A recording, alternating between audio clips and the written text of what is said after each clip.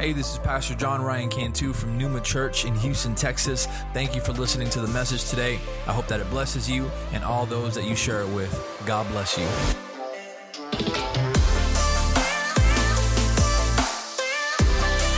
Without any further ado, Brother Michael, come and give us what God has spoken over your life.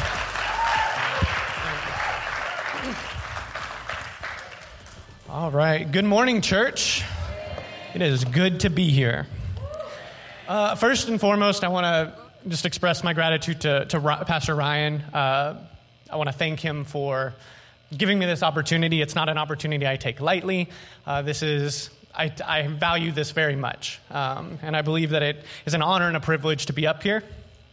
And so thank you, Pastor Ryan, for giving me this opportunity. And the reason I'm up here is because I believe that this is a message that's been on my heart for a while. I actually think I spoke to Pastor Ryan like months ago about the possibility of speaking, and that was really when this was starting to stir in my heart, and I felt like it was something that needed to be said. And so ultimately, I hope this message speaks to you all the same way that it's spoken to me. That's a great thing about sermons and things like that is they always preach to the person that's giving them first, and then they're spread to everybody else. So today I want to speak from a passage of Scripture. We're going to do kind of a deep dive into a passage of Scripture. And if I can make a bold statement up front, I believe this to be one of, if not the most important and potentially challenging passage of Scripture for the American church today. In fact, the theologian Adolf Harnack labeled this passage of Scripture as the greatest, strongest, deepest thing that Paul ever wrote. And I've titled my message this morning, When All Else Fails. When all else fails. So if you have your Bibles with you, and if you don't have a Bible with you, if you have a smartphone with you, it's a free download, and you get like 100 Bibles. It's great. So, but if you have your Bibles with you, turn with me to the book of 1 Corinthians chapter 13. I know. And while you're turning there, just to give some context, 1 Corinthians is a letter written by the Apostle Paul. The Apostle Paul, if you don't know who he is, he wrote a majority of the New Testament. And he did so a lot of the time in the form of letters to various churches throughout the Roman Empire. And 1 Corinthians, oddly enough, not the first letter he wrote to the Corinthians, but that's neither here nor there, is a letter to the church in Corinth. And I believe, as I've kind of studied the church in Corinth and things like that, I believe that there's a lot of similarities, a lot of parallels between the American church and the church in Corinth. Various things are both fairly prosperous churches. Both had their highs and their lows, which we might kind of dive into a little bit today. But hopefully you've gotten to 1 Corinthians chapter 13, and we're going to start right from the top. If I speak with the tongues of mankind and of angels... Oh, also, I'm going to be reading from the NASB version, but you can read whatever version you want to read. If I speak with the tongues of mankind and of angels, but do not have love, I have become a noisy gong or a clanging cymbal. If I have the gift of prophecy and know all mysteries and all knowledge, and if I have all faith so as to remove mountains, but do not have love, I am nothing. And if I give away all my possessions to charity, and if I surrender my body so that I may glorify God, but do not have love, it does me no good. We're going to pause there for a moment. This is a little scathing, a little bit, to the Corinthian church. And to give you a little more background, previously in the previous chapter, in 1 Corinthians chapter 12, Paul is going over spiritual gifts. And there's something you have to understand about the church in Corinth. It's that they highly regarded spiritual gifts. They found spiritual gifts to be very important. They held them in a very high regard. And Paul is reminding them that that's not what it's all about. You see, the church in Corinth held spiritual gifts in such a high regard that at times they neglected the importance of love. In the church in Corinth, if one person had one spiritual gift and somebody else had another spiritual gift, and they thought that spiritual gift was cooler, well, then you are a highly valued person and more valuable than that person.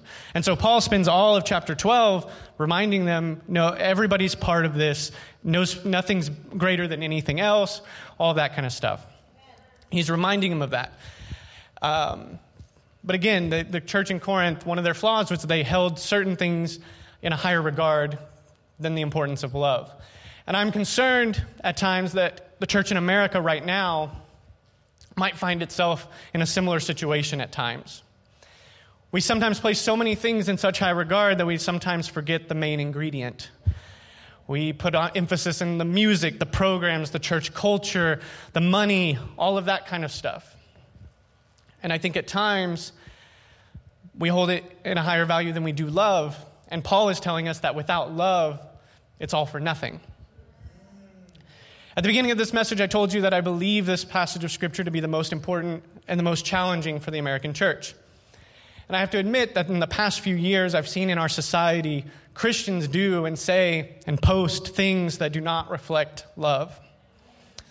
And I wonder if just like the church in Corinth, it's because we've lost our focus a little bit and we put other things first. So the next obvious question for the church in Corinth and for us is, how do we know we have love? What is love like? And Paul says, I'm so glad you asked. Verse 4, love is patient, love is kind. It is not jealous, love does not brag, it is not arrogant. It does not act disgracefully, it does not seek its own benefit. It is not provoked, does not keep an account of a wrong suffered. It does not rejoice in unrighteousness, but rejoices with the truth. It keeps every confidence, it believes all things, hopes all things, endures all things.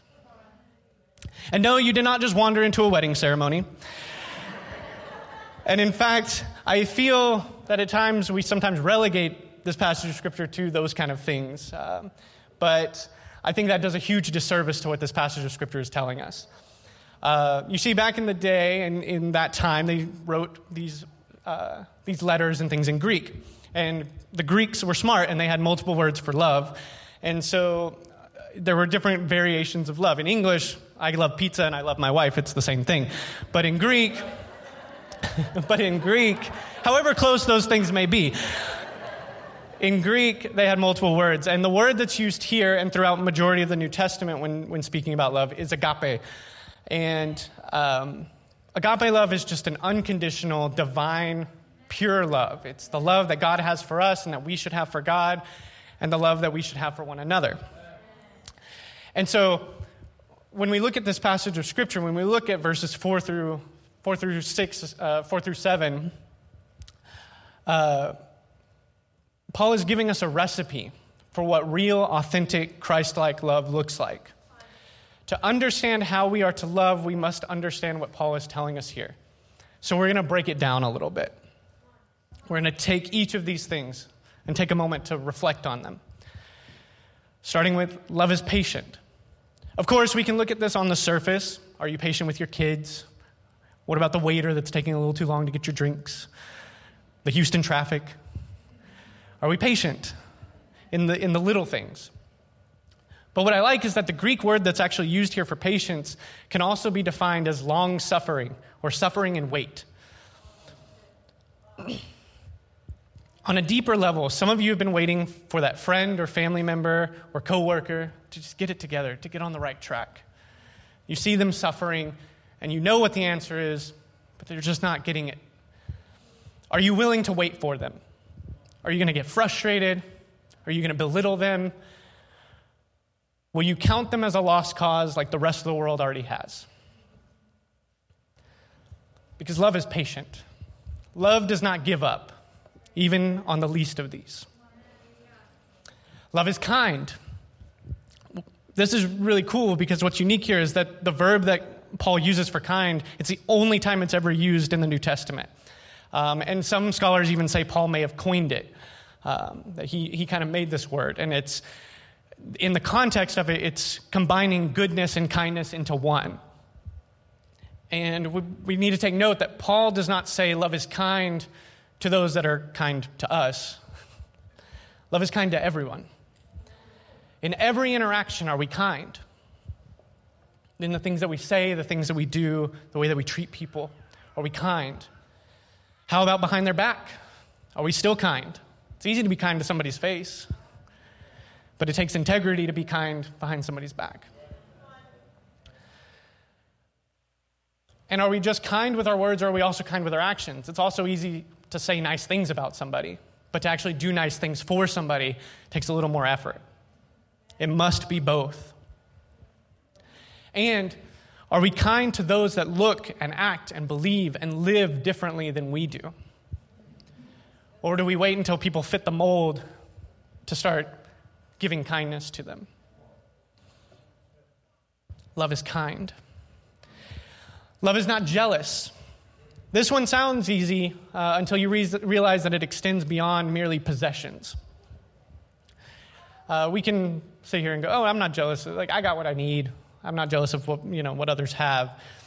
But growing up in church, I've seen a form of jealousy that we sometimes forget that can do real damage once it's manifested.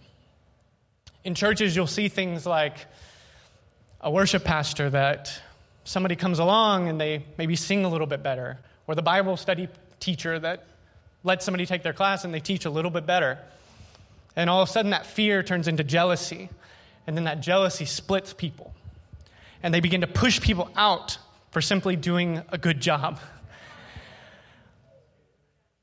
Another way I've seen this worded, love is not displeased at the success of others.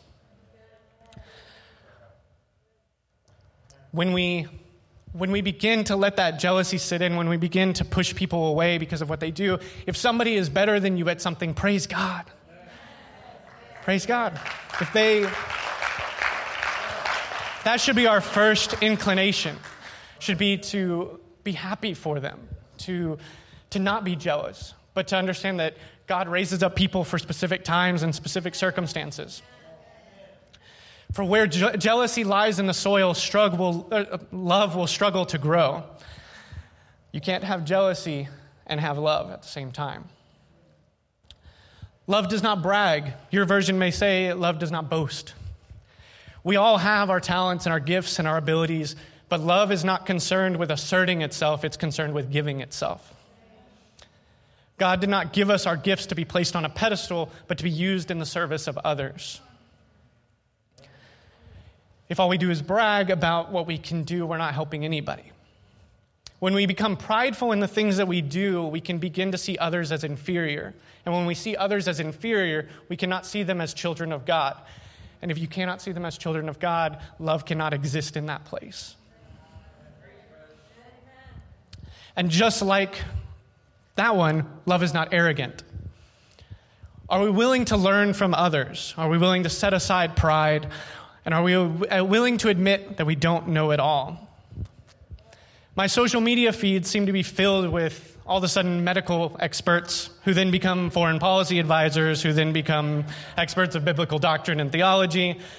Man, somebody should hire these people because they know everything. Love is not arrogant. Love requires us to meet others where they are, to have empathy. An arrogant spirit cannot be an empathetic spirit. I think of the story where Jesus washes the feet of the disciples, a job that was relegated to the servants, because Jesus understood that sometimes we need to take a step beneath the people that are beneath us. Love is not arrogant. Love does not act disgracefully or to act without grace. Do we make a scene at the slightest inconvenience? The barista at Starbucks gets our order wrong and we turn the whole place over. This can kind of cover a lot of ground. Love does not act disgracefully.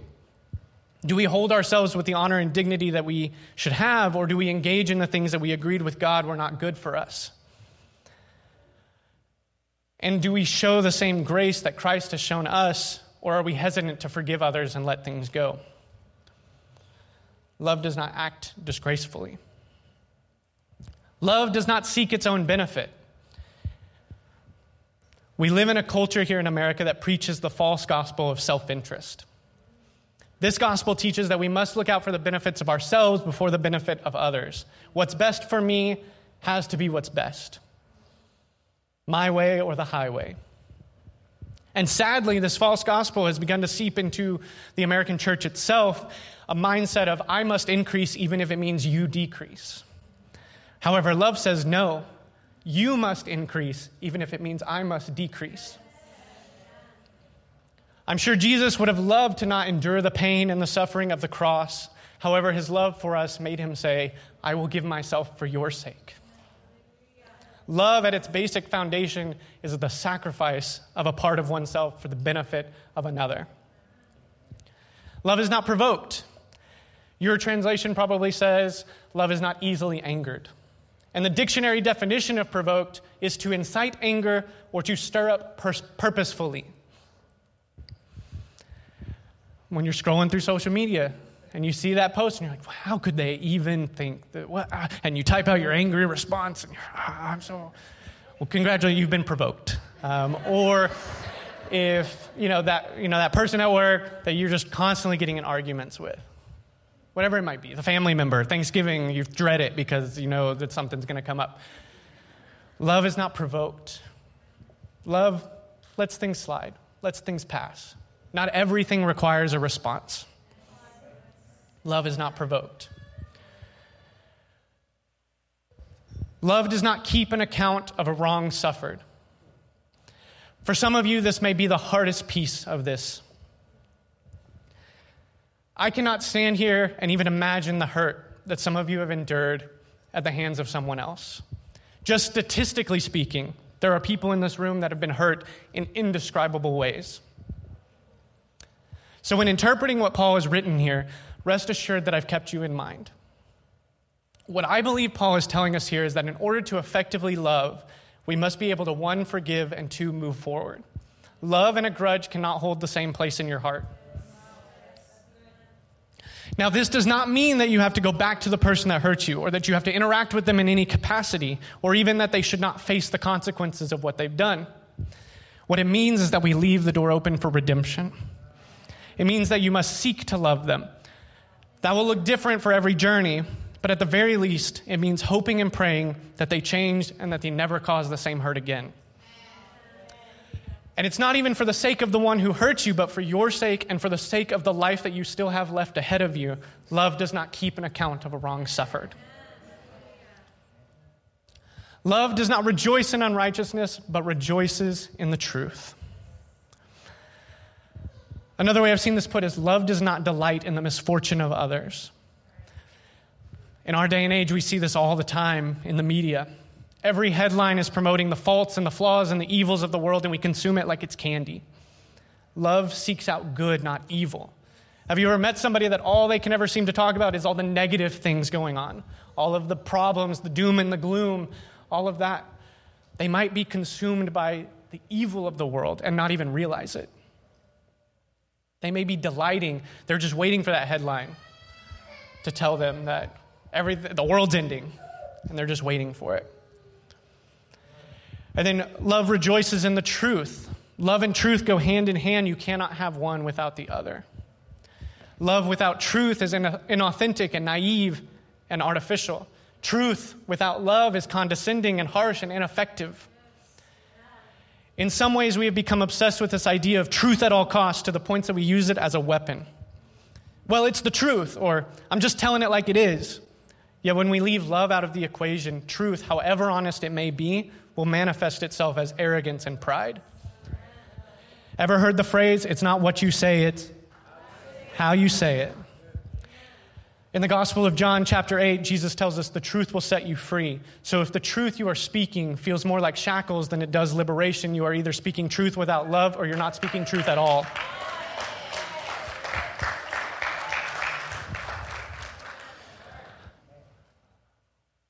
Love is all of these things. This is the recipe for love. This. Paul spelled it out for us. I can go ahead and have the band come up. This is the recipe for real, authentic, Christ-like love. Imagine for a moment with me a church that looks like this. Because there is a world outside those doors that is seeking something. And at its core, what they are seeking is not great music or programs or events or even teaching. They are seeking a church that will love them the way Christ loves them. I don't know about you, but when I enter into glory and I stand before God, I think it's a much less likely conversation that God will say, Michael, while you were on earth, you loved a little too much. I think a much more likely conversation could be, Michael, here's all the opportunities I gave you to love and you didn't take them. And I don't want to have that conversation. And for some reason in our society, acts of love in some ways have been equated to acts of weakness. That if I show people love, then I am gullible and naive and I don't understand how the world works. Well, maybe I don't know how the world works, but I know how the kingdom works. And the kingdom of God is a kingdom of love. I believe the future of the church is dependent on how we love outside the church. This may ruffle some feathers, but I truly believe that what we as the church, as the body of believers, can do outside the walls of this building is far more important and far more impactful than anything we could ever do inside of it. Because that world out there that's hurting, we can either stand back and tell them everything that's wrong with them, or we can go out and be the hands and feet of Jesus. We can choose to love the sinners, the outcasts, the lost, and the broken. But love is an action. It is patient and it is kind. It is not jealous or easily angered. It rejoices in the truth.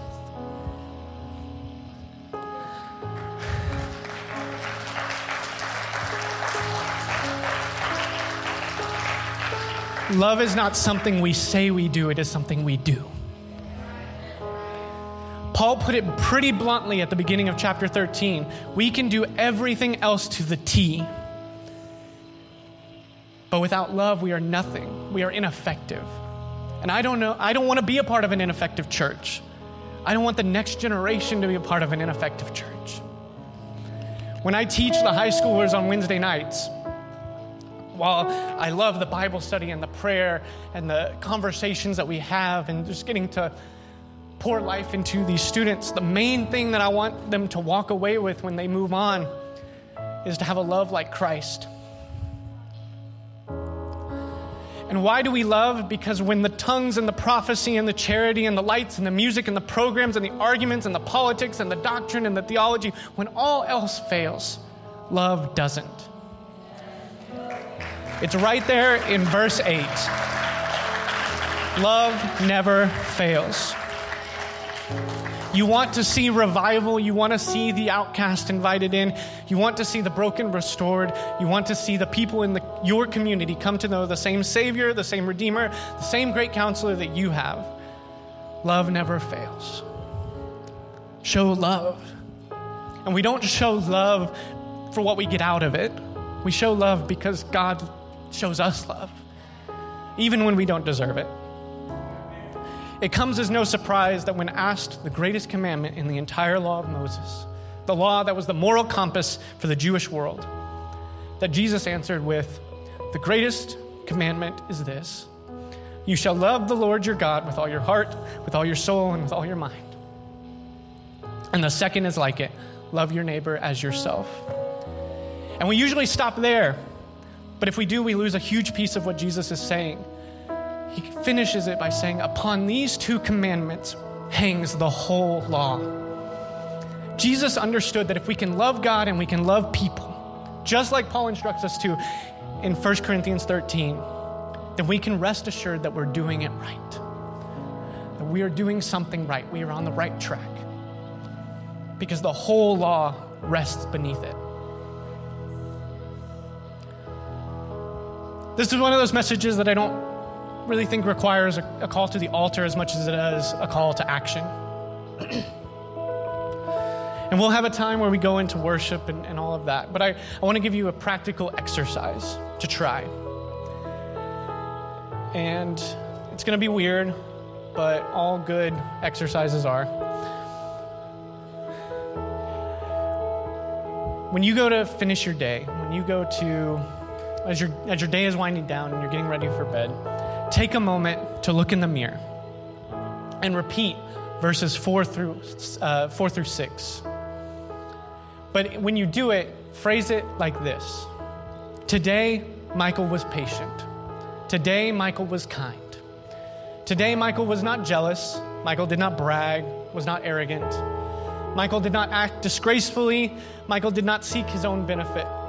Michael was not provoked. Michael did not keep an account of a wrong suffered. Michael did not rejoice in unrighteousness, but rejoiced with the truth. And then, while looking yourself in the eye, if at any point you lied to yourself, then you know exactly what you need to work on tomorrow. Love never fails. It must be at the center of everything that we do, because if we do it without love, it's pointless. And as the worship team leads us into a time of worship, I want us to take this opportunity to reflect and to seek the wisdom and the power of God so that we can leave here a church that is equipped to love God and to love people.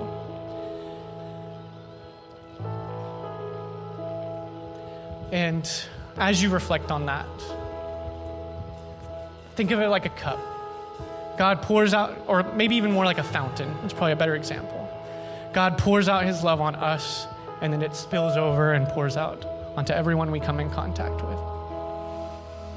So if you'll stand with me, and I'm going to pray, and then the worship team will lead us. But first, there's one thing that I want to do. And I don't know, I might be stealing this opportunity from Pastor Ryan, but it's something we do every week. But maybe you're in here and you don't know what this kind of love looks like. You don't know what a love that is patient and kind and on all of these things is like. You don't know what this pure, authentic love looks like, but you want it. Well, I have good news for you. It's free. All you have to do is accept it. Because 2,000 years ago, Jesus came and he lived a sinless life, but he died a death he didn't deserve so that you could live a life that you don't deserve.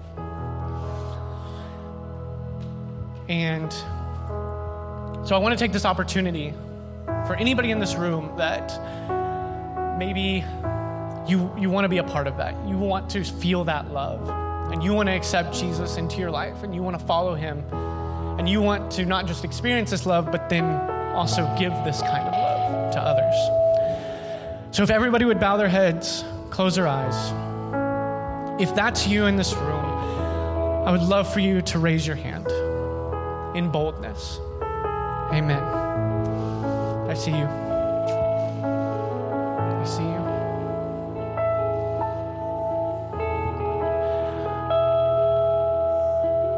Three, maybe four people just gave their life to Jesus. What's more?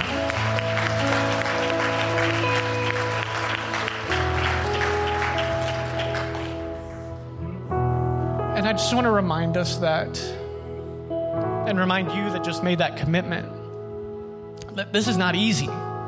I told you at the beginning this was a challenging passage of Scripture. It's beautiful and it's poetic, but it's a challenge. To do this is hard. We do it because it's hard. The rest of the world gets the luxury that we don't get, to not have to love unconditionally. They get the easy route.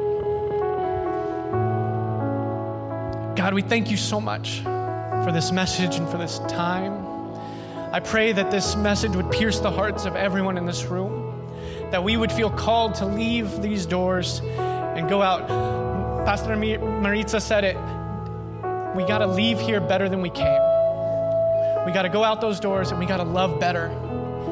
We've got to do good. We have to be the hands and feet of Jesus, because there's communities out there that are hurting. And they need somebody that's just going to tell them that they love them. And I pray that you would equip us to be those people. We thank you so much for all that you've done for us and all that you're going to do through us. In your name we pray. Thanks for listening. If you'd like some more information on Pneuma Church, visit us on our website at mynewmachurch.org. If you enjoyed the podcast, you can subscribe or share it with your friends on social media and tag us at MyNewmaChurch.